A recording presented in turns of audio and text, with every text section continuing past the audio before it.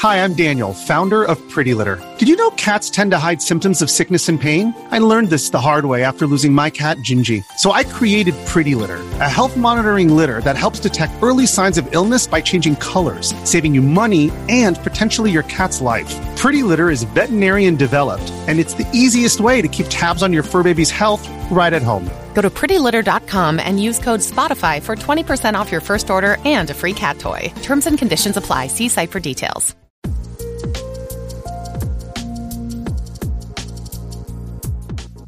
Yeah, no, that is not true. I'm not sure if I can swear on your show. You can. I fucking love Fiasco. That's great. I will play it anytime with anyone. No kidding. My ardor for the game is not diminished.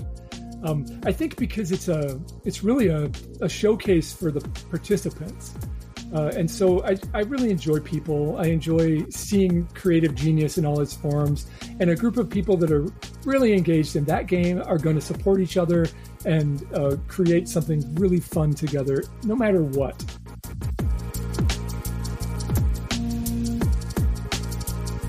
Faithful listeners have heard Jason Morningstar brought up in several interviews with other designers. If you listen to my interview with Shannon Appelkline, he specifically noted Jason's huge impact on modern game design. Now, I expected to learn from interviewing him, but was delighted to discover that he's also a kind and generous person with copious and contagious enthusiasm. We talk about how he approaches many of his famous and possibly lesser-known games. We discover he isn't tired of Fiasco yet. Be sure to stick around towards the end when he teaches me what LARPing really is and dispels many of my misconceptions. At the end of April, his company is crowdfunding 2 new games, Dead House and The Isabel, on GameFound using their new Desperation system. The tag on the website calls these games 2 games of survival horror, often without the survival. So you know I'm all in. Desperation provides unique card-driven gameplay for gothic storytelling experiences steeped in actual history. Dead House and The Isabel are dark, lyrical games about people pushed far past their limits. If you like card-based role-playing games like For the Queen and The Quiet Year, but have a dark and unmerciful heart, you'll love Desperation. Scroll down and check out the link below. A quick thank you to a few of our newest patrons: Naomi Dempsey, B-Match, Masukomi, Fabian Piekert, and Peter Thomas. Because of you and the other floorheads on Patreon, I continue to provide gaming content on a weekly basis. All right, friends, sit back, relax, and enjoy my time with Jason. Do you love to unplug and play games around the table? Greetings, friends and floorheads, to Tabletop Talk from Third Floor Wars. If you love tabletop gaming, you are in the right place.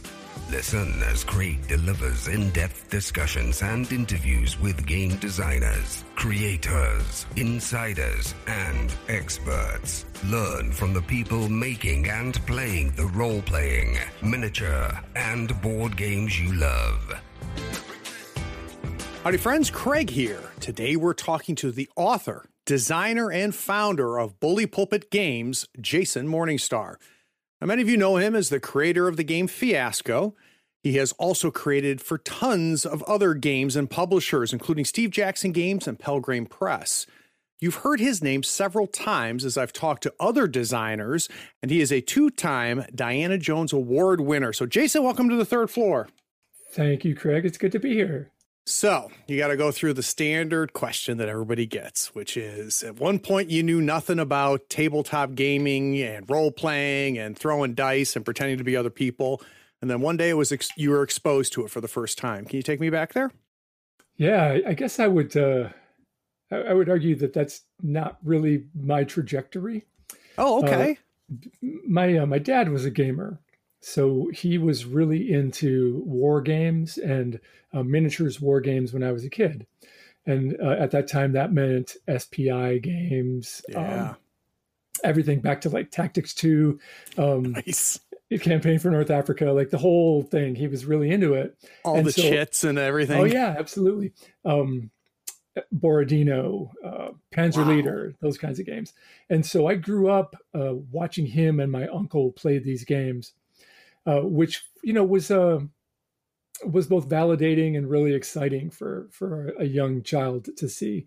These were grown-ups who were very engaged with play in a way that was, at that time, still a little alien to me. But of course, my dad was the coolest guy in the world, and I wanted to emulate that. And so gaming was always normalized in my household. That's great. When my uncle came over one day with a copy of White Box D&D and said, "Hey, I just picked this up at the hobby store, at the Alcove Hobby Shop on Woodward in Ferndale, Michigan. And I have no idea what to do with it. This doesn't make any sense to me."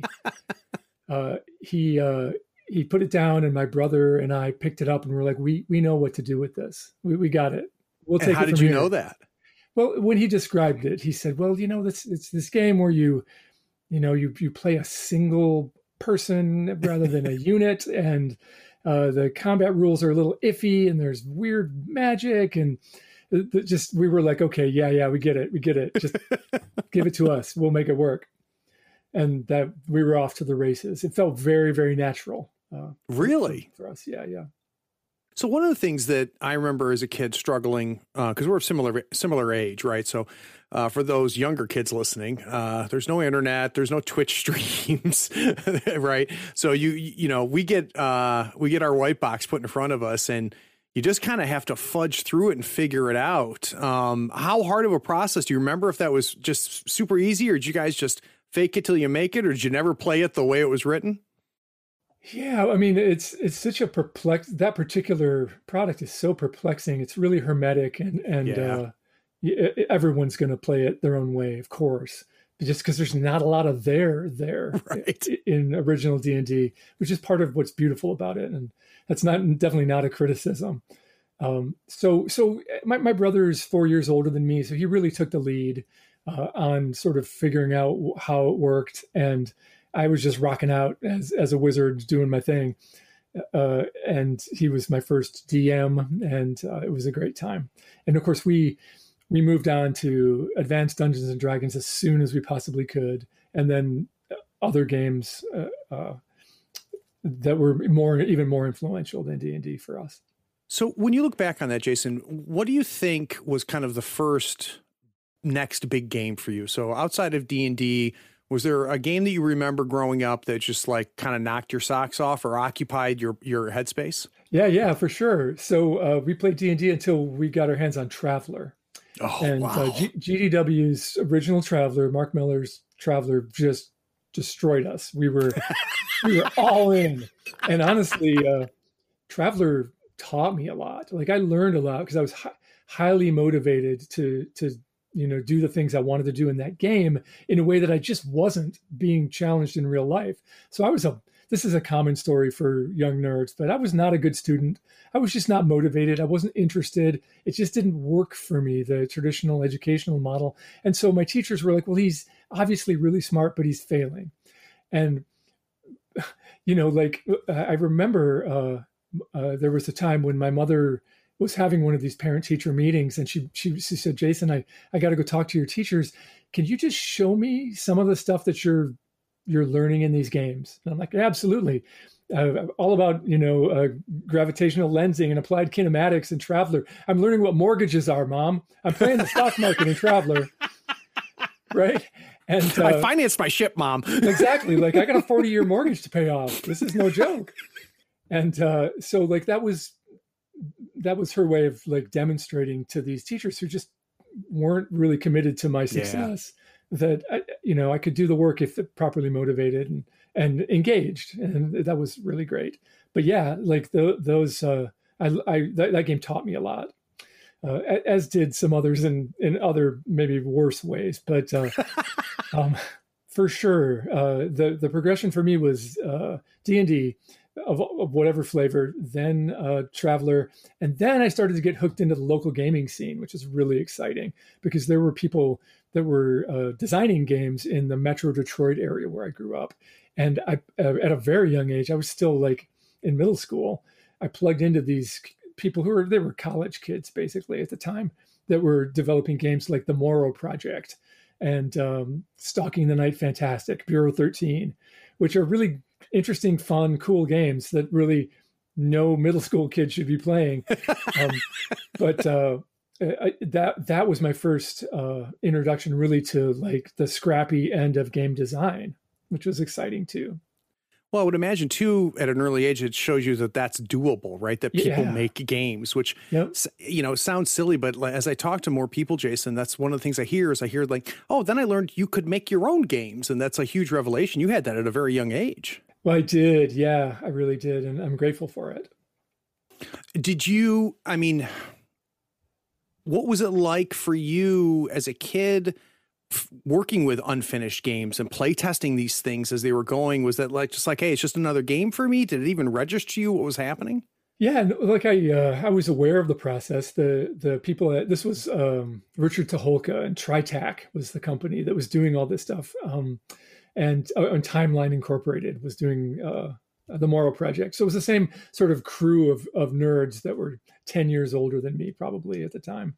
And it was very clear that they were making something and that they were refining it over time and that the rules changed. And I got to see that process and participate in it in some way, but not in a critical way. Like I was just there to play always. Right. I was there to have a good time and to have some crazy adventure and to usually shoot some things and, do the things that a 12-year-old or 13-year-old wants to do playing a role-playing game. So I'm taking my kid through the Jason Morningstar Museum, and we go to the first exhibit and it's D&D. We go to the second exhibit and we see, you working with indie games before indie games existed. Yeah, right. What's the next big exhibit I'm going to look at? So in your mind, growing up and developing, what do you think was the next biggie? Happy to answer that. But before I do, I just want to point out that indie games have always existed. It's not like it's something that as soon as people got their hands on original D&D, they started hacking it. And so like, it's always been there. Yeah. It's always great been point. part of the landscape. So for me, D&D, then Traveller, then these sort of regional, homebrew kinds of games, that turned into Bureau 13, which is reasonably well known. And the Morrow Project, reasonably well known early 80s games. Real excited about that stuff. And then I kind of got turned on to GURPS when GURPS became a thing. I was an early adopter of GURPS. And that's what led to my decline and ruin, because GURPS is totally modular by design, right? Like it doesn't presuppose a setting. It gives you this toolbox, right? And so suddenly I had this really cool set of tools that emerged from the Fantasy Trip, which Melee and Wizard, which are beautiful tactical board games with this sort of fictional gloss that became In the Labyrinth, which is amazing, and we played the hell out of that, which became GURPS. Right? You can see the DNA all through Steve Jackson's. I hope this isn't too inside baseball. No, it's not. Steve's been on the show, so by no means. Fantastic. Okay. So hugely influential, and to see that progression was also enormously informative as a proto designer too, right? Because you could see the DNA from the Fantasy Trip in GURPS, right? Yeah. You had to change it, but go ahead. I'm sorry. Go ahead.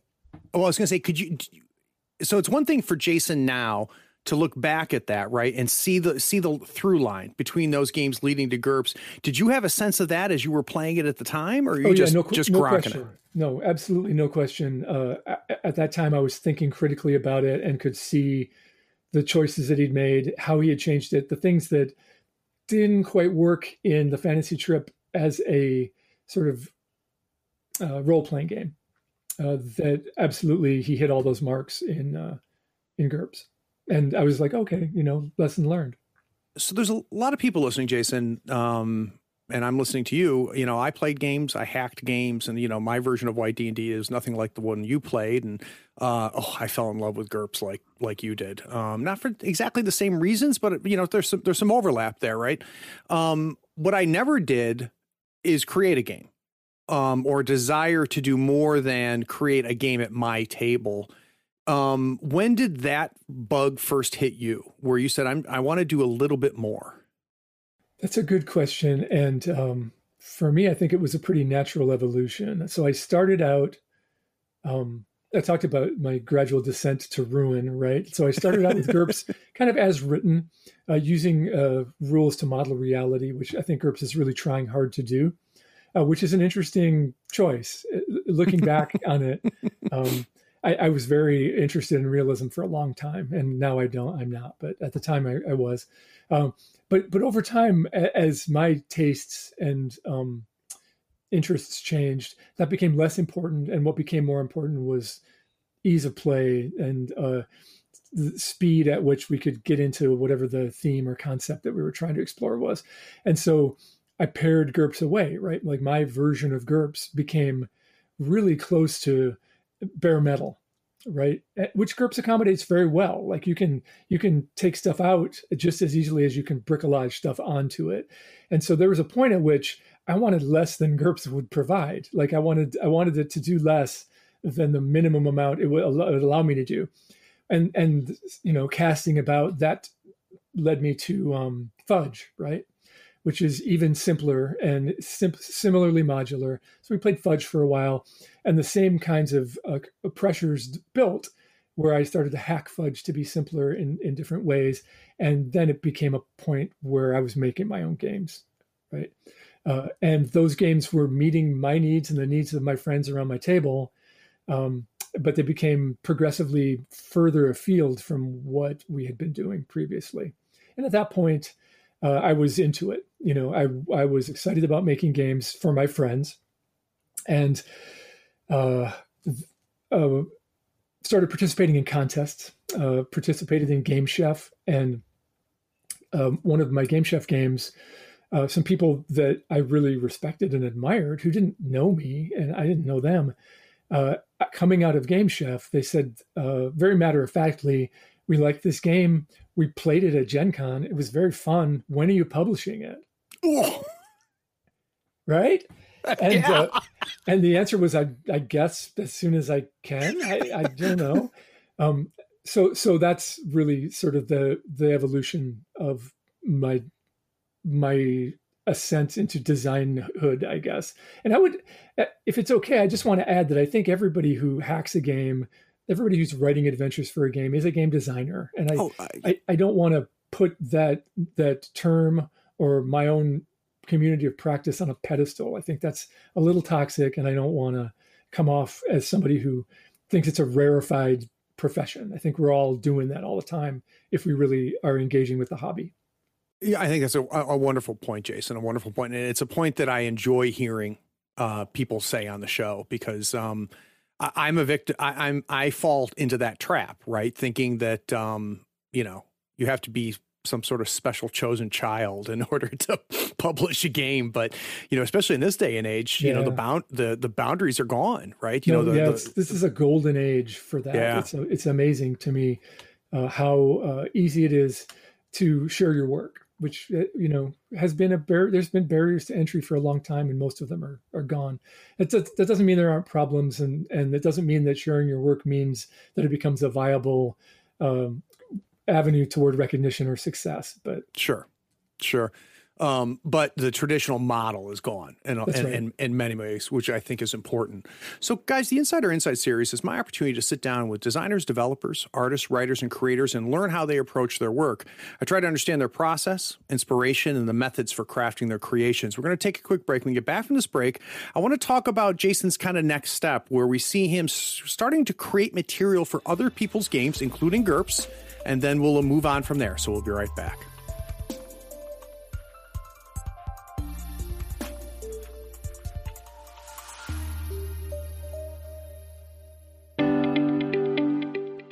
This is the part of many podcasts where someone comes on, interrupts the show, and explains that you should consider paying for the content that you're listening to right now for free. That pitchman explains by giving $1 or more a month, you not only support the show, but you allow the show to grow and improve. Here on the third floor, we refuse to interrupt your episode of Tabletop Talk with such time-wasting pleas. We pledge never to run a spot asking you to go to patreon.com and give $1 or more a month, because supporting content creators keeps the content coming, even if there is a link in the show's description. And there is. We don't ask you to click it and become a patron. We don't waste time rambling about the benefits like early access to episodes, getting episodes without ad breaks like this, or even getting a chance to play in one of Craig's RPG sessions. Anyway, enjoy this episode knowing Tabletop Talk, despite being supported by its patrons, won't engage in such blatant appeals for support.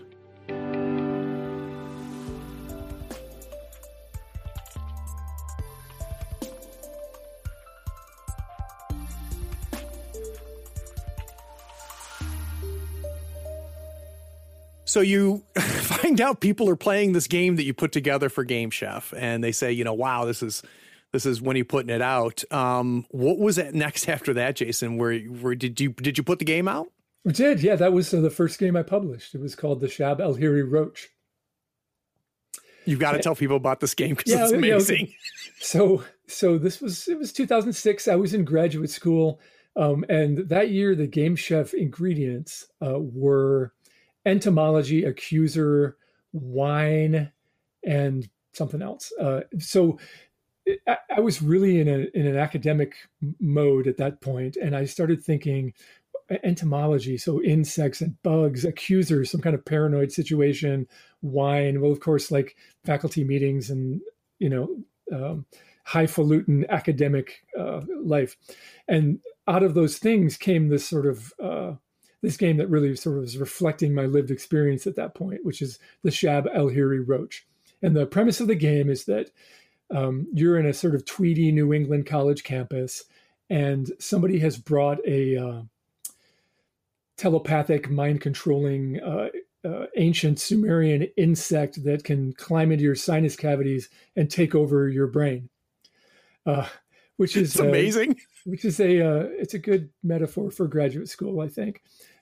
And so if you're infested with this alien insect, it's asking you to do things that made sense in the context of being an ancient Sumerian god king, but that don't make sense in the context of a 20th century college campus.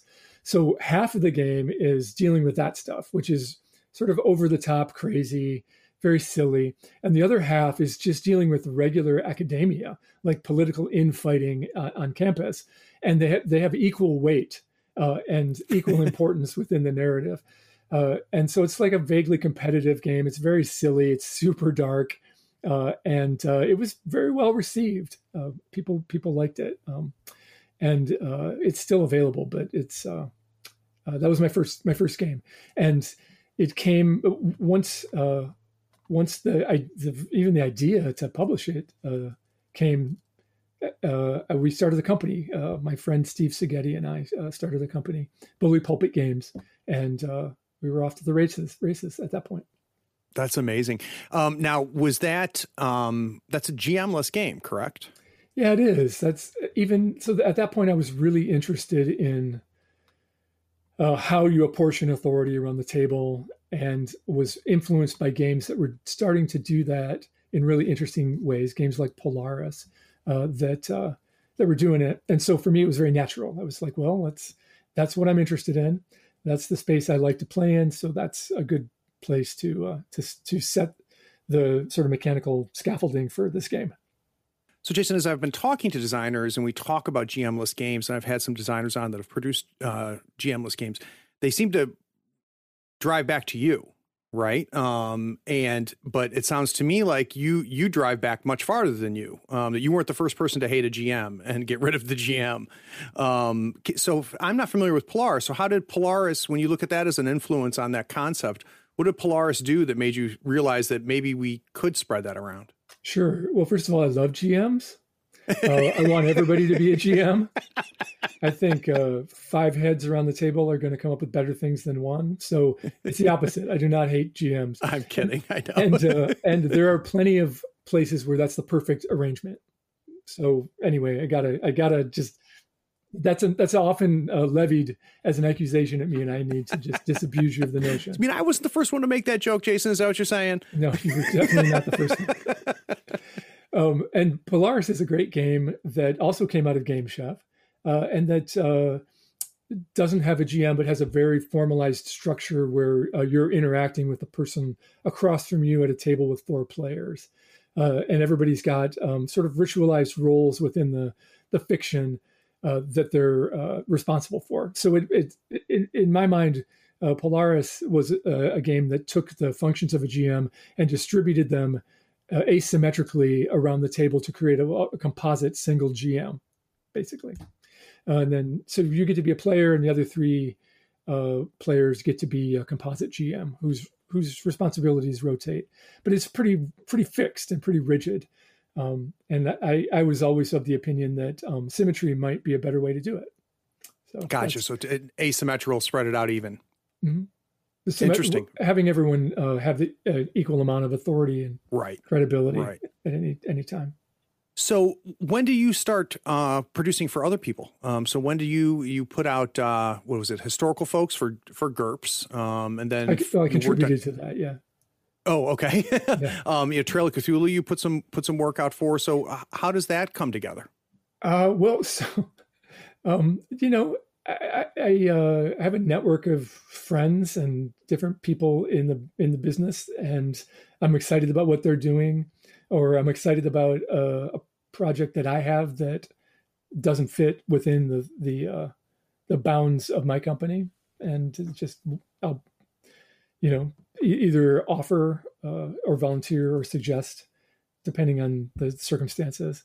So, like with Pelgrane, they just had a standing offer because I'm friends with Simon and all those people.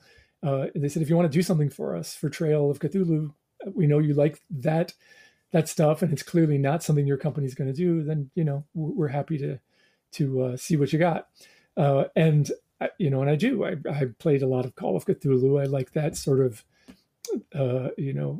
cyclopean, mind-destroying horror genre stuff, and really enjoy putting my own spin on it because I love history and finding really cool historical touchstones for things is very satisfying. So like that just kind of worked out.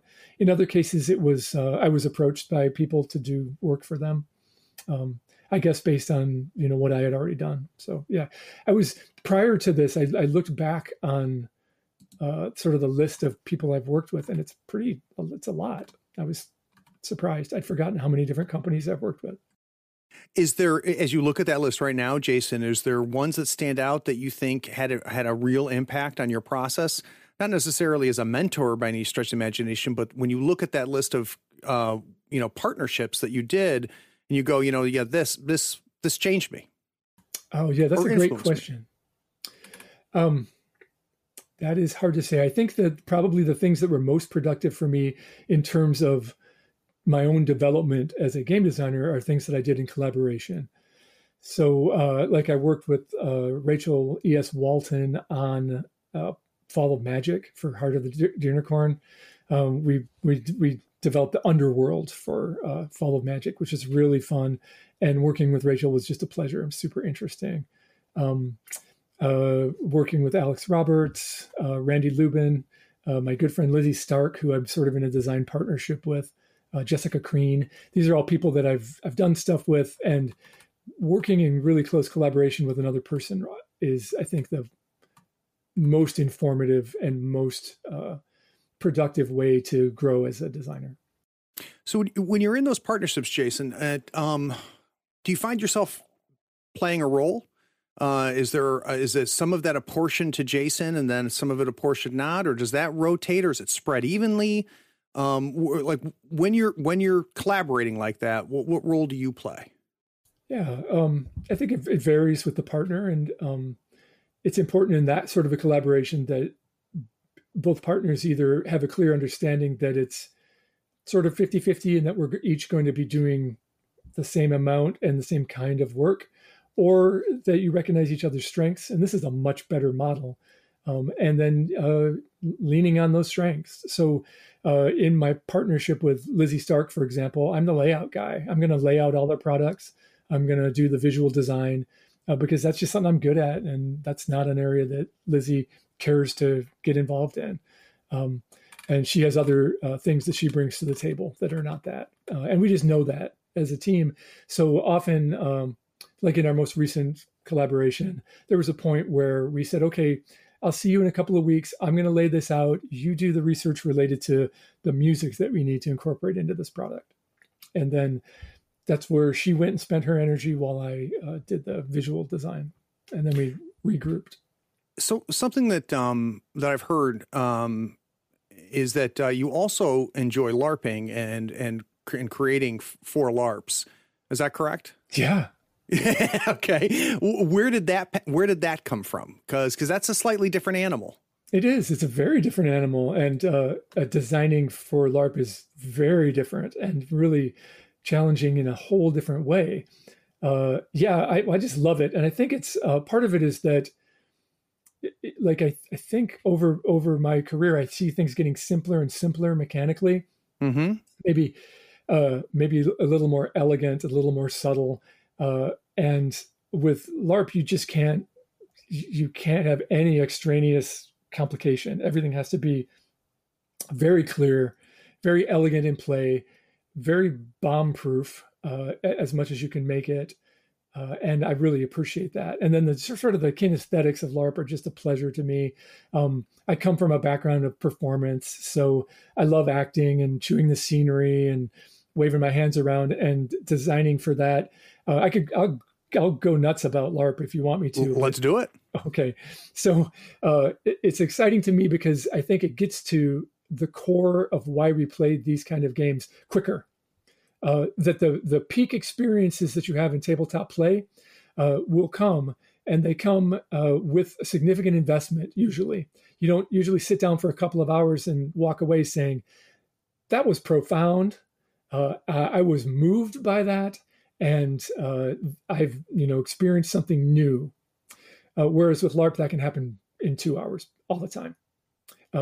And I love that, and I want to see that more. And I try to bring that back into tabletop design as much as I can, with varying amounts of success, since it really is a different medium. Yeah. I think it's true, and I've seen it. And also LARP. It allows a much easier sense of empathy, I think. For me, you can really embody a character in a more holistic way in LARP, whereas tabletop gives you boundaries. And those boundaries are both convenient and sometimes necessary. And there's nothing unhealthy about them, but it's very different. When I say, and your father says he's disappointed in you, Craig, that's very different from, I'm your dad and I'm disappointed in you. There's less alibi, there's less aesthetic distance between those two, and it can be much more intense. If your audience is all tabletop players, they should be trying LARP because it's absolutely amazing. Well, I'm headed in that direction because I was thinking the same thing. So that's a hobby. That's part of the hobby I've never participated in. And I it's a little funny to me because, I think about being a role player and granted, this has changed a lot recently, but there was always this perception of what role playing was, and then the reality of what role playing is. Right. And I still feel in a lot of ways, we're still in the perception phase with LARPing, though that's changed as well. So for someone listening who all they know is, the guy in the paper hat throwing sand, saying, sure. Fireball. Yeah. What's the reality of LARPing that people have yet to really experience if they haven't? Yeah, no, thank you for asking, Craig. So first of all, the fireball paper hat guy, that's fun as hell. And there is nothing wrong with that. Right. You almost certainly have a local group that is doing that. And I'm all in. That is very fun. You can absolutely play silly fantasy games in the woods on the weekend, and it's a great time. It's not my focus as a designer or a player, but it's definitely a good way to engage with and make really good friends. What I'm interested in is short experiences that take maybe a couple hours to play, maybe 4 to 8 players. So games that you could play in an afternoon or an evening. That maybe deal with more serious themes, or things that are that have a broader tonal spectrum that aren't necessarily fantasy games. Games. I've got a surreal game that takes place on the sky deck of the world's tallest building, where you're trapped there and time passes and things get really weird, like a Louis Buñuel movie. Nice. I've got a game that's about a small town election in America. So it's about the 5th seat on the board of aldermen in just a rural community, which of course is going to be, like super intense. Right. The people who want that seat really want it, even though only 18 people are going to vote. And that game is paced around the local public radio station's interviews. So you play it with a soundtrack where the local DJ is asking you questions. That's part of the soundtrack, and the candidates get to answer, and then it's a whole thing. So like a wide range. There's a huge stylistic range and tonal and thematic range for games that can be super fun. And that's just like one slice of the pie, right? So we talked about silly paper hat people. We talked about my 2 hours let's make each other cry games, or fall down laughing games. But there's also people who are super into vampire LARPs, and that's a very well established genre that ties in with the tabletop game Vampire the Masquerade. There are people who are doing blockbuster LARPs, which is not right now, of course, but in the before times, where you'd get together for a weekend and have super high production value, really intense, amazingly costumed weekend events, which are astonishing and great. And then there are other styles as well all over the world. So if you have preconceptions about it that are based on depictions in the media, they're probably wrong. Yeah. Yeah. So this might be a dumb question, but I'm going to ask it anyway, Jason. Where does the line get blurry when we start to define this out? So if I say this game is a tabletop game and this game is a LARP, where's the border? And you're asking such good questions. That is super great. And the answer, I think, is very subjective, super subjective. So there's a really well regarded event in Denmark called Festival. And at Festival, they have it's a game convention. They invite submissions, and then if your game is accepted at Festival, they arrange game masters and facilitators to run your game 5 or 10 times at the event. And then there's a panel of judges, all of whom will have played. And then there's also feedback from the people who've played. So like if it's a 10-person game, 100 people have played your game, and they're all giving feedback on it. And at Festival, a scenario at Festival is, we would call it a LARP, but they call it a tabletop. Right. It is exactly in that gray area. They're typically very highly structured, but you might get up and move around. You're going to, interact in a more physical, kinesthetic way, maybe. But there's going to be some really set things that we would recognize from tabletop role playing as well. And so like, it's really fun to talk to Europeans for whom the definition is, the blur is a little in a different place. Yeah. So, I play with that too in my tabletop games. So the idea of using time as an element is something that you see in LARP a lot. And in my game, The Skeletons, I ask you to just sit there and think in the darkness for a minute or 30 seconds or a couple of minutes, which is a very LARPy kind of thing to ask you to do. And I totally learned that from LARP. I've got another game called Carolina Death Crawl, and in Carolina Death Crawl, when you're I love the names of your games. Oh, thanks. In that game, when you're eliminated, it's a funnel. It's an elimination game. Only one character will survive. Okay. And so as soon as your character perishes in some horrible way, you become a swamp ghost, and and you no longer have a seat at the table. So it's a tabletop game until your character dies, and then you have to get up and just whisper horrible things in people's ears.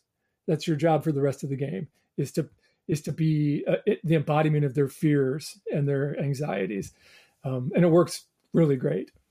Do you think is the physicality part of that transition from one to the other, do you think, Jason? Yeah, for sure. I think so. I think that once you get up and start moving, then you're definitely at least approaching live action play. And usually that's a sign. There are plenty of LARPs that are essentially committee games where you're sitting around a table deciding an important thing. That's actually a very standard format. And That's pretty much a tabletop game. There are rules. You're sitting around a table. You're playing a character. So yeah, there are definitely interesting blurry lines. And I would say that if you're feeling like, I don't know if I want to really try that, there are games that are very close to tabletop, but still let you experience the fun things about LARP. I wrote a game called The Climb specifically for that. It's a gateway game that's designed to get you into a sort of a LARP headspace without really going too deep.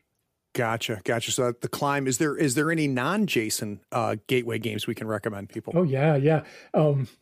The place to look, my suggestion is there's a yearly competition called the Golden Cobra competition, which is specifically designed to produce short form LARPs.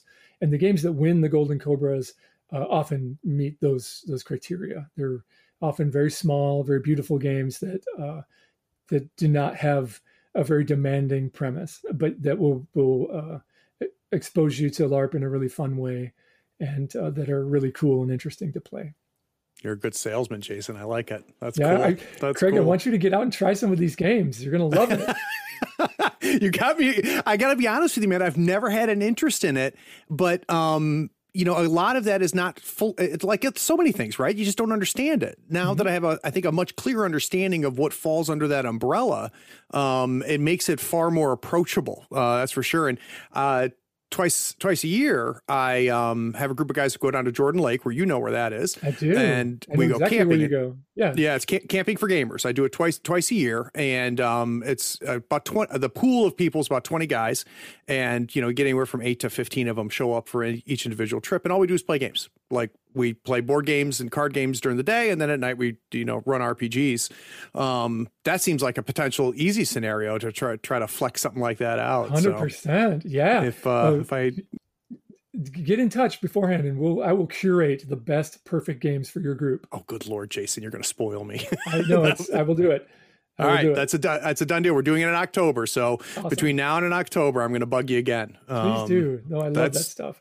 That's super exciting. Guys, let's take another quick break. If we're back from this break, I want to talk about two games specifically. I want to talk about Grey Ranks and Night Witches. Really Grey Ranks, because as I started to explore that game, it got more and more fascinating to me, especially the theme. I think everybody's going to enjoy this conversation. We'll be right back.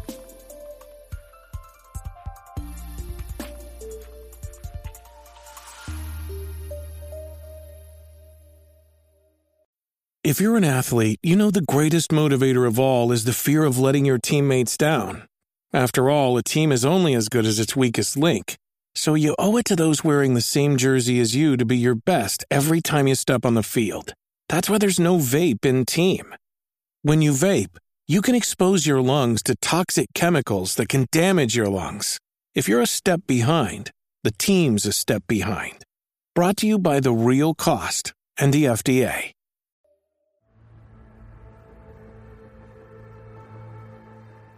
You like science fiction, right? You love playing games, maybe even role-playing games. But what if you can't get your friends together for a game night? If you love games like Mothership or Orbital Blues, check out Dead Belt, a card-based space western solo strategy RPG about skillful and desperate scavengers picking over the remains of junked starships in hopes of a juicy payday. In it, you deal with lurking dangers, push your luck, and walk away with enough cred to keep on flying. Of course, you might get eaten by lurking aliens, or run afoul of rival scavengers, or face the murderous ghosts of long-dead spacers. No one said life in the Dead Belt was going to be easy. For more information on this and all of Sean and Abby Drake's games, swing over to acoupleofdrakes.com. The link's in the show notes.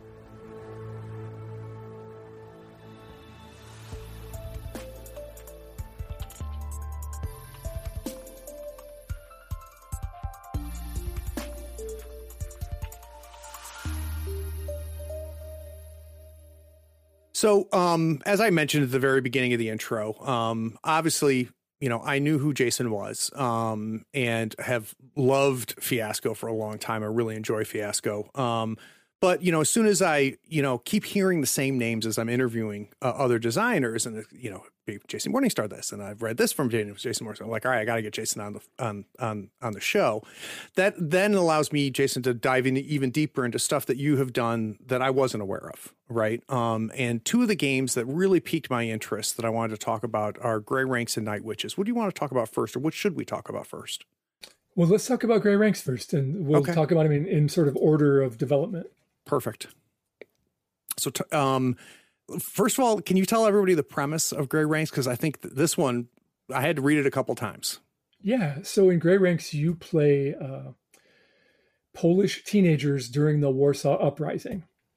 So it's 1944, and the citizens of Poland are going to generally rise up against the Nazi occupation. And if you know history, you know that this was a tragic event that did not end well, and it was a situation where many people had to make a lot of hard choices about their own survival and the survival of Poland as a nation. So it's a super, super intense, super sad story in general. And then when you combine that with the fact that there were essentially child soldiers that were fighting, it becomes even more intense. And that's the premise of the game. So that sounds like fun. But to go back on that, Jason, like where are the beginnings of that? Like where did it start? So a couple of things. So first of all, when you say that sounds like fun, I agree. There are different kinds of fun, right? There's type one fun, which is we're all having a good time and our sides hurt from laughing. And there's type 2 fun, which is that was awesome and I never want to do it again. Interesting. And Grey Ranks is more type 2 fun, but there's a lot of type 1 fun in it as well. Okay. We can sort of talk about that, but it's a sad story about a tragedy. Like awful things happen, and within the game, the sort of arc of your character is going to be just epic in the most literal sense. They will change over the course of play in ways that you can't imagine. So either that grabs you or it doesn't, and right. you really have to, as a group, have a conversation about that and just commit. And if you can commit to taking it seriously and trying it, then you'll have a really rewarding experience. And if anybody's not feeling it, then absolutely it's not the game for you, and that's fine. That's totally fine. But it's not as grim and intense as as the pitch might make it. And you have a lot of narrative control. You have a lot of agency within the game. Your character, in fact, cannot die in Grey Ranks without your consent. So, interesting. It's just there are some guardrails there to keep it from getting too intense. And I assume that had to be the case because I obviously like safety tools of some sort was the first thing I thought of when I read that. Yeah, it's super interesting because it's an early game, and there are tools that are built into the game, but they're not safety tools. There's no X card in Grey Ranks because it didn't exist at the time. Yeah.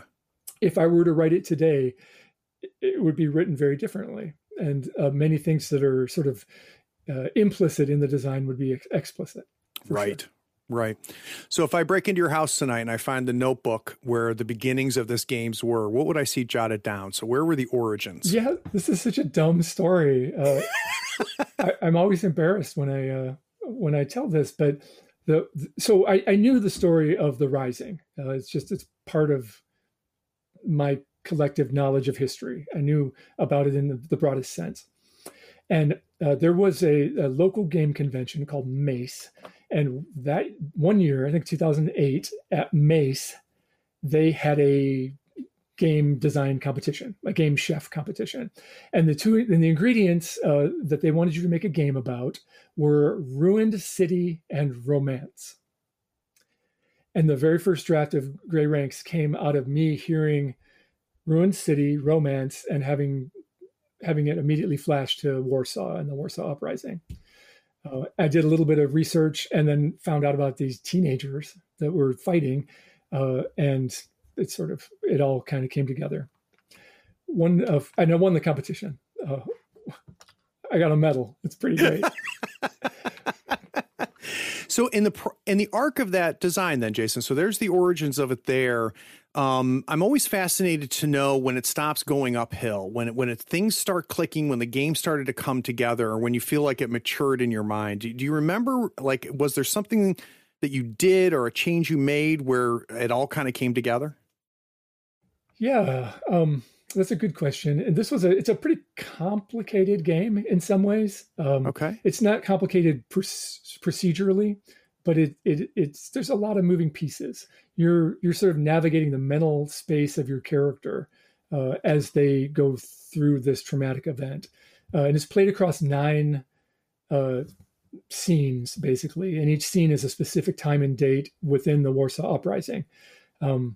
And your character is represented on a little grid that moves around, and the corners of that grid are very dark places. So, like, one of the corners of the grid is martyrdom, where you're going to be sort of propelled towards self-sacrifice, and another one is kind of the opposite of that. It's self-destruction.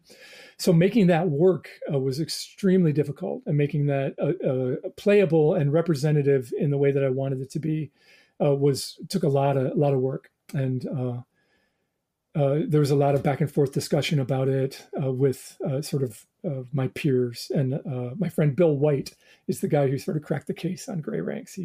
He showed me how to make the grid work, which is great. That's cool. That's cool. What that was at that point I knew the game was functional, and it was more a question of assembling the materials that it needed.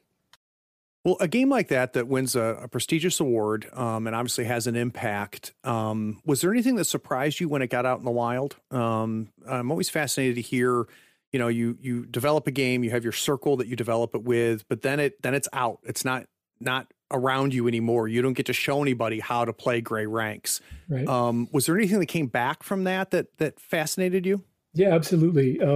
So you're right. As a game designer, once you release it, it's out in the wild, and you don't get to come in the box and explain how things work.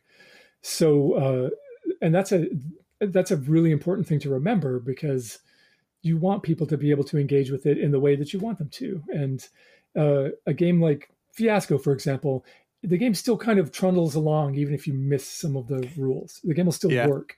But Gray Ranks was not going to be that kind of game. So I had to make sure that it was very clear what you were supposed to do and when. And I spent a lot of time making sure that, and I think it was successful. The thing that surprised me, because I hadn't written a game that was sort of making emotional demands on the players, that wasn't super intense. At this point, I had made funny games up until this point, pretty much dark comedy. Was that people would want to change that? They would want to sort of diffuse the emotional intensity that's built into the concept, and the way that you do that is by hacking it to play Star Wars. Okay. Or hacking it to play Terminator, or whatever the overlying themes of the game are. So the themes are dystopia, surreal destruction. I don't even know, but if you can map that onto a science fiction property that is completely safe, and then you can engage with it in a way that doesn't require any emotional engagement at all. And that's something that I saw happen and continues to happen. And there's nothing I can do about it. But it always makes me a little sad, because you're avoiding one of the things that I really wanted you to experience, which is empathy and respect for the people who had to go through that, for whom it is ground truth. And it's within living memory. Those people are still around. That was 77 years ago. 77 years ago yesterday, in fact. Unbelievable. So, it means a lot to me, and I was initially very dismayed when people chose to do that. I've kind of given up. I'm sure you don't have much choice, I would imagine. Beat your head up against the wall. So let's talk about Night Witches. Okay. Do you want me to give you the pitch for Night Witches? I would love it if you don't mind. All right. So again, this is another World War II game. In Night Witches, you play members of the 588th Night Bomber Regiment, which is a unit in the Soviet Red Army. You're fighting in a war of existence against the Nazis on the Eastern Front. The game takes place over the course of the entire war. You start in 1941 and you end with the liberation of Berlin, if you're lucky. And the thing that's interesting about this game is that the 588th was composed entirely of women. All the officers, all the pilots, navigators, mechanics, everybody in the 588th was a woman. And so the game takes place at the intersection of total war and endemic sexism, because the Red Army didn't want them there, it didn't want them flying, and did everything they could to derail their missions. So they were flying with the oldest, most outdated equipment, with the worst supplies, and were given the most dangerous jobs. That's the pitch. That's what you're doing. Is the World War II thing a coincidence, Jason, between the two, or is this something that is it a setting that you're finding fits for what you're trying to accomplish? I think it's a little of both. I didn't intend to write a bunch of World War II games, but it's a very easy place to find counter narratives, right? So there are sort of established truths about what the Second World War was like that are not at all true. And I think it's interesting to explore those and to provide an opportunity for people to look at that material in a new way. So Night Witches, did you know the 588 and then the game came, or did the game start and you found the 588? Yeah, no, I read about them and immediately went home super excited to write a game. And in fact, I did. I wrote a game right away, and I knew, like, oh, this is cool. They were called the Night Witches. That's the best title ever. Great name. This is an amazing story. And I wrote a game and it was terrible. It just was no good. We played it and it was unsatisfying and stupid and broken. And I put it in a drawer for 5 years. I didn't look at it again because I knew that I just didn't have the tools that I needed to make it. I didn't look at it again until I played Vincent Baker's game Apocalypse World. And the minute I played Apocalypse World, a light went off and I opened the drawer again, because that was the technology that I was missing. So when you say it, there's a beginning and an end, right? And if you make it all the way to the end, you get to the liberation of Berlin. And if this is oversimplification, just tell me, Craig, it's a dumb question. What are the decisions that I'm making as a player or as a group as I go from 41 to the liberation? Can I get a feel for that? Yeah. So the game, you play it on duty stations, and each duty station is sort of a pinpoint in the map in the actual progression of this regiment. So in late 1942, you're fighting out of an airbase at Peresip over the Black Sea, right, for the Battle of the Crimea, basically. And within that, there are a series of missions that you have to accomplish before time telescopes forward. And each of those missions has its own parameters, and they're complicated and dangerous in different ways. So what happens, a duty station is owned by a particular player whose character recedes into the background. So if I'm facilitating Peresip Duty Station 3, I think it is, I'm in charge of making all those missions happen every night. That's what happens at the night. And then during the day, I'm responsible for making your lives interesting. And the Apocalypse World engine does a really good job of systematizing the job of the game master, letting you know sort of the things that you are allowed to do and the things that you should do, how you ask and answer questions. And then it's all adapted, of course, for Night Witches so that it's pretty clear what's happening. And the fiction sort of builds on itself because it's set up to be fundamentally impossible for you to succeed. So in order to succeed at night, you need to be very effective during the day at securing the supplies you need and avoiding various kinds of political trouble that you might get into. And also just like keeping your heads down when there are heads to be lopped off. And all of that stuff takes energy and resources that you desperately need during the night. So your characters are constantly exhausted. They're never working at full capacity, or they're fresh as daisies, but they don't have the repairs that they need. So like there's always a balance, and that's like where the role playing comes in, because you have to make these choices, and they're constantly getting more and more difficult. And it escalates over the course of the war as you develop bonds with these women. So it's a brutal game. Characters die all the time. And in some cases, you're making decisions about who that's going to be. So what happens, and this is the thing I really love about the game, because it echoes anyone's experience in war. And I don't have any experience in war, but you hear this from veterans all the time, particularly in extended conflicts like the Second World War or Vietnam, that the longer the conflict goes on, the less excited you are about being the last one to die. Ugh. Right?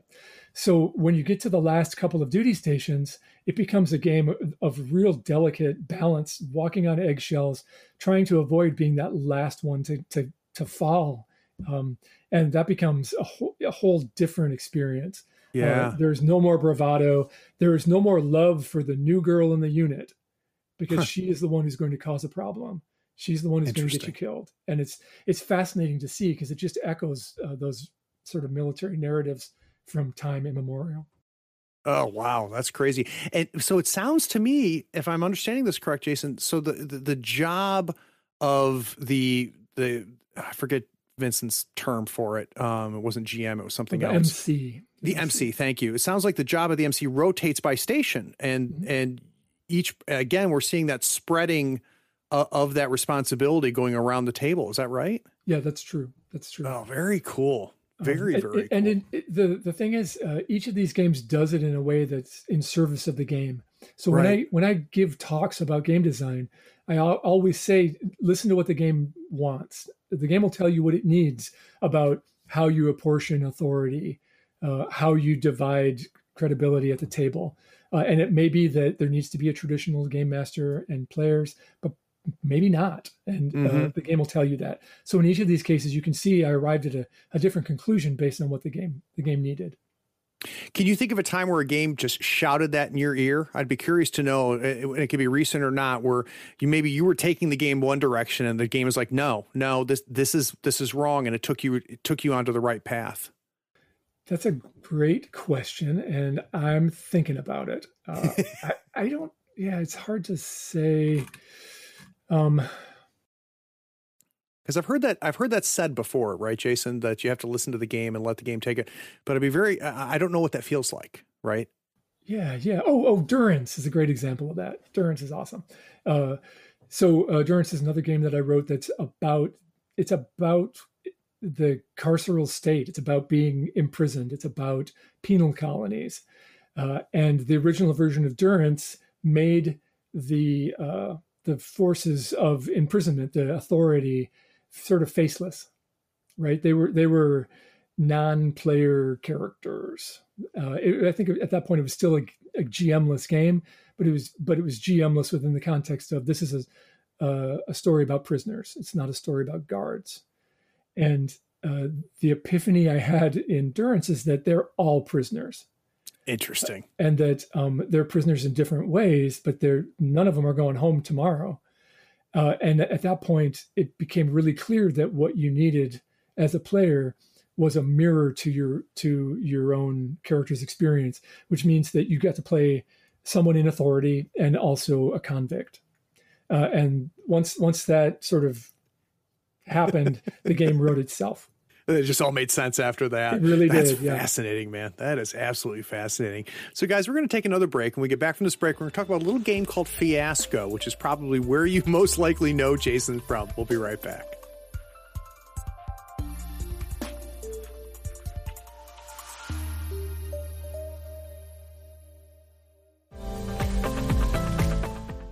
This is Sean.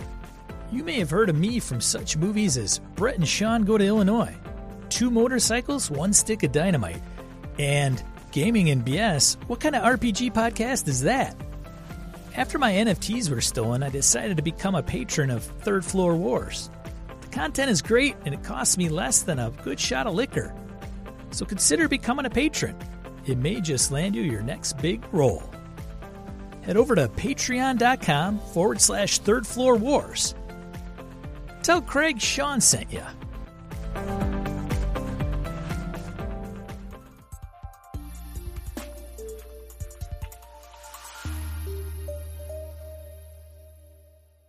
So we've covered a lot, Jason. We've jumped around from games to games. Where does Fiasco fit in this timeline of ours? Yeah, it's sort of after Grey Ranks, before Night Witches. Okay, and the beginnings of that, because well, I'll let you tell it. So where did the essence of it come from? Again, if I break into your house, find the notebook. Yeah, you won't find that notebook, but so Fiasco emerged from a pretty rigid process that I put on myself. I said, I've identified a problem, and that problem is that I'm often at conventions or gatherings with friends when I have 2 or 3 hours of dead time. I want a game that I can throw down on the table, that we can play in 2 or 3 hours, tell a complete story, have a good time with anybody, that's perfectly accessible, and that creates a very satisfying narrative arc that wraps itself up. So that's where I started. And as I developed Fiasco, any idea that I had that didn't meet that, I threw out. So rather than bending the game to what it wanted to be, I did the opposite, which was, in this case, very effective. It worked great. So like I had a version that had 3 acts instead of 2 acts, which is great because that mirrors film, right? Films typically have 3 acts. Took too long to play. The 3rd act was boring. It got thrown out. The 3rd act is now the aftermath in Fiasco. Oh, okay. All right. Now, the version I have and the version I have played is the box set that is completely card driven. But it's my understanding that that's not the only version that's existed, that there was a book version first.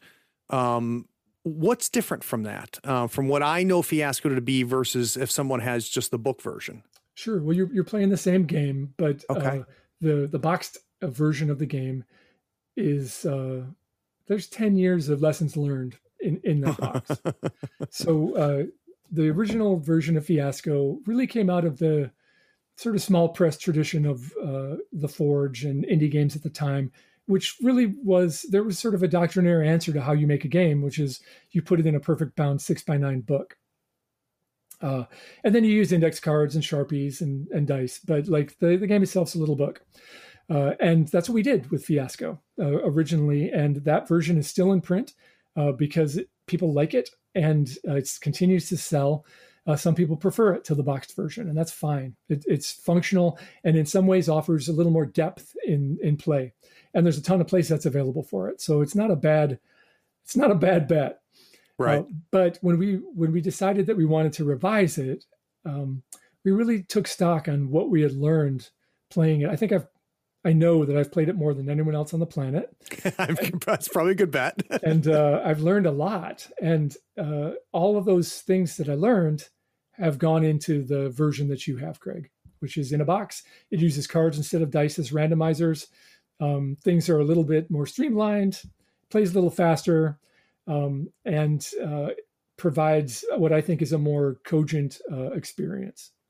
And I can give you specific examples of things that are tuned up, but that's basically it. Well, I would love to hear that, though. What's one example like you consider that to be? It might seem small, but it's actually a big difference.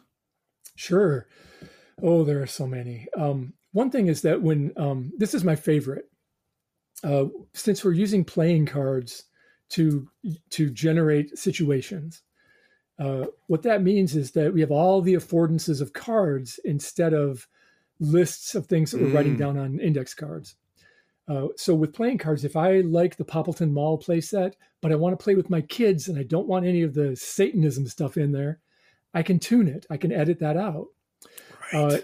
If I love Poppleton Mall and I also love business casual, I can mix those decks together, and then we have a business office in the back of the mall, and those things work. They interoperate seamlessly. Yeah. And that opens up all these new iterations and ways to explore and play that I'm really excited about, and that I particularly enjoy. Mm-hmm. So that's a really easy example. So when I had Steve Jackson on, God bless the guy, we had a segment about GURPS, and he was, it's true Steve Jackson way, he was very honest with me. He said, Craig, I don't really want to talk about GURPS. And it wasn't that blunt, but it was close. And you know what? It made me think and pause for a second, because I was like, I can imagine that being the case. Where do you still get excited about Fiasco? Do you still love Fiasco, or do you are there other things that are your passion now? And Fiasco is awesome. We're not, downplaying that, but I'm trying to figure out where it fits for you. Yeah, no, that is not true. I'm not sure if I can swear on your show. You can. I fucking love Fiasco. That's great. I will play it anytime with anyone. No kidding. My ardor for the game is not diminished. I think because it's really a showcase for the participants. And so I really enjoy people. I enjoy seeing creative genius in all its forms, and a group of people that are really engaged in that game are going to support each other and create something really fun together, no matter what. You have to work really hard to have a bad time playing Fiasco. I've seen it. I know it can be done. It's possible. It is. I had another game designer actually who said, your game is broken and I'm going to prove it to you. And I was like, cool, sounds good. And we played a game of Fiasco where he very deliberately chose to have successful outcomes for his character constantly, which, great. You have a boring game of Fiasco, buddy. We're going to route around you to find the fun, and your character will be completely successful and have a happy ever after. And you have had a very boring 2 hours while we congratulations tore the room down all around you. And so that's possible, but most of the time people are there for the right reason, and it's really fun. So yes, there are other games of mine that I think I would not really want to revisit. I don't think I want to play the existing version of the Shadowberry Roach anymore. And the reason for that is not because it's not a fun game, because it is, but it's kind of badly written. It takes too long to play. To play the game as written would take about 6 hours, and there's about 2 hours of fun in that game. So that's not happening. And also it is I found that it is it's a vehicle for punching down, which I don't Interesting. like. How so? It sets up a situation where you have alibi to be as shitty as you want. So your character is controlled by an evil insect that doesn't understand how things work. So maybe that's an excuse for me to be sexist at the table. And that's not cool, and I don't like it. Oh, that's very, very interesting. So what's in the hopper right now, Jason, or what's come out recently that has got you super excited? Well, this last year has been difficult, I think, for everybody, and I haven't played as much as I usually do. And I'm kind of at wit's end if you ask me what out there is new and hot, because I don't get to play as much as I used to. And a lot of my design is informed by inspiration from other things. I would look to people like Jian Shim, who's making super interesting games that are designed for solitaire play, that are designed, she calls them keepsake games that are creating artifacts of play sort of in their wake, which I think is really smart. So that she's inspirational to me, and I have a lot of respect for the work that she's doing. But yeah, it's like I feel a little disconnected right now, and so that's not a great question. So there's more people playing these games now than has ever been the case, and I would imagine it's by multipliers. And I'm always curious to know from your seat whether you have a sense of why that's the case. Why do you think, in the last 5, 6, 7 years, and especially in the last 2 or 3 years, why do you think that that's the case? Why are more people playing this hobby? I think there's a number of reasons, some of which I don't understand, obviously, but like D&D is having a cultural moment, right? There's no question about that's bringing people into the field. And if weird little games get 1 out of every 1,000 D&D players to take a look at them, then they're doing pretty good. So that's a thing. I also think that communities of practice bring in people like them. So like we see this huge wave of like young queer designers or young marginalized designers that just did not have a seat at the table. Yeah. And now they do. And I think that's empowering for those communities. And I think it's healthy for the hobby, healthy for the industry. And just all around, it's a great thing to see, but it's not, I don't think it's because of work that I'm doing, although I do my best to be thoughtful and inclusive about my work. I think that they're doing it for themselves, and maximum respect. Yeah. Yeah. Anything that's concerning to you about that, about the explosion or about the current state of the hobby? It's interesting. I don't know that I have any concerns. I think it's going to be what it's going to be. I lament some things that seem to be lost. I came up in a pretty rigorous, maybe even cruel culture of playtesting, where the expectation was that your game was really ready when you published it, that it has been extensively vetted, and that it was absolutely rock solid. And that's a barrier to entry. That's a gatekeeping function, and I recognize that. But at the same time, I'm also a consumer, and I want to buy games I can play.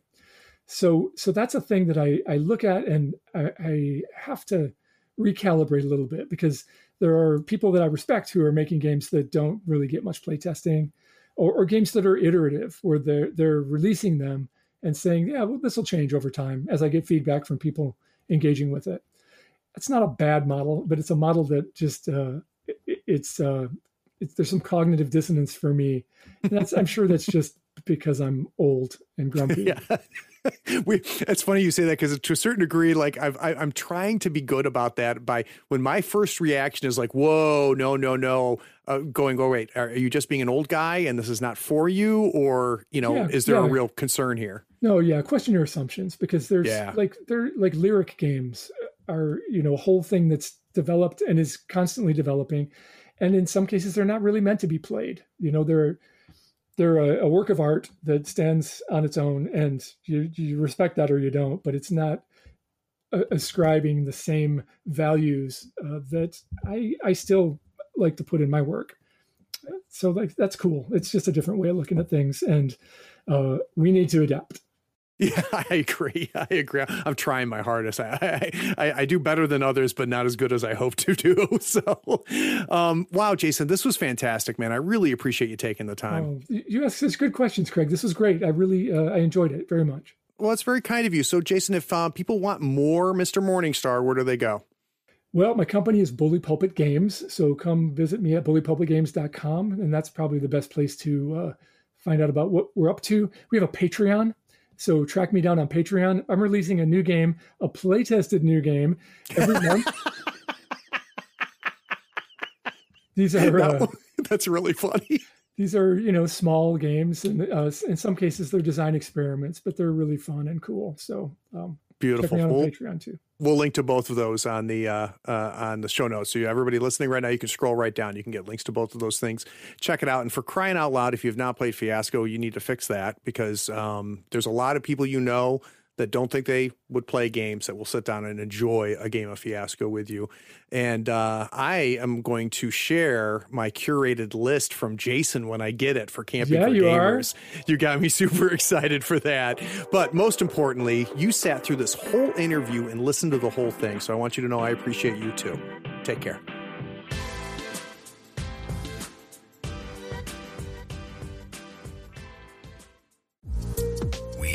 Enjoyed this episode. Subscribe to Tabletop Talk and share it with your friends. Check out our content on YouTube and Twitch. Follow us on Twitter and Facebook, and stay updated on everything coming from Third Floor. All the links are in the show notes. Take care, floorheads.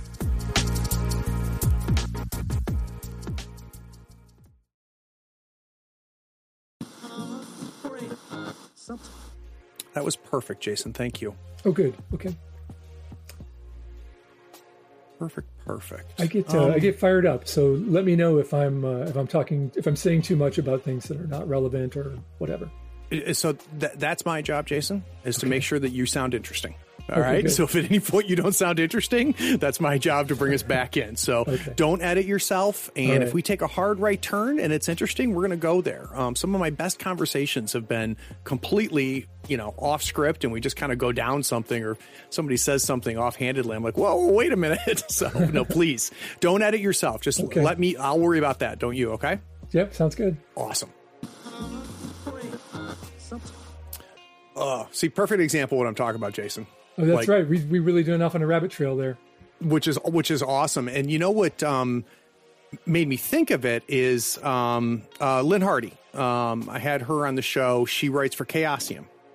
And she talked about, several times brought up your LARP designs as part of what influenced her. What? Really? Yeah. And I was just like, I was like, I don't think I knew that Jason did that. But, it's because I'm an idiot, and it didn't have the awareness, and so that's why I was tentative when I asked you. It's like, I'm super glad you did, and there is a community divide too. Like in many cases, the people that I'm nerding out about LARP with are different from the people I'm nerding out about. By the way, I'm sincere about that offer. I will help you find a cool game. Oh, I'm going to take you up on it. That was a huge mistake because I have it on tape now. I'm definitely going to do that, though, Jason. That's fascinating. All right, I'll bring us back. Oh, God, Jason, you've helped me so much in understanding a lot of these conversations I've had. Your examples are fantastic. Oh, thank you. Yeah, thank you. How are you on time? We're at right about an hour. You okay? Yeah, I'm good. I'm good. I'm kind of losing my voice a little bit, so I may be pausing. Take a drink or something. Hey, the beauty of editing, you'll be just succinct the whole time. Great, I can't wait. All right, I'll bring us back.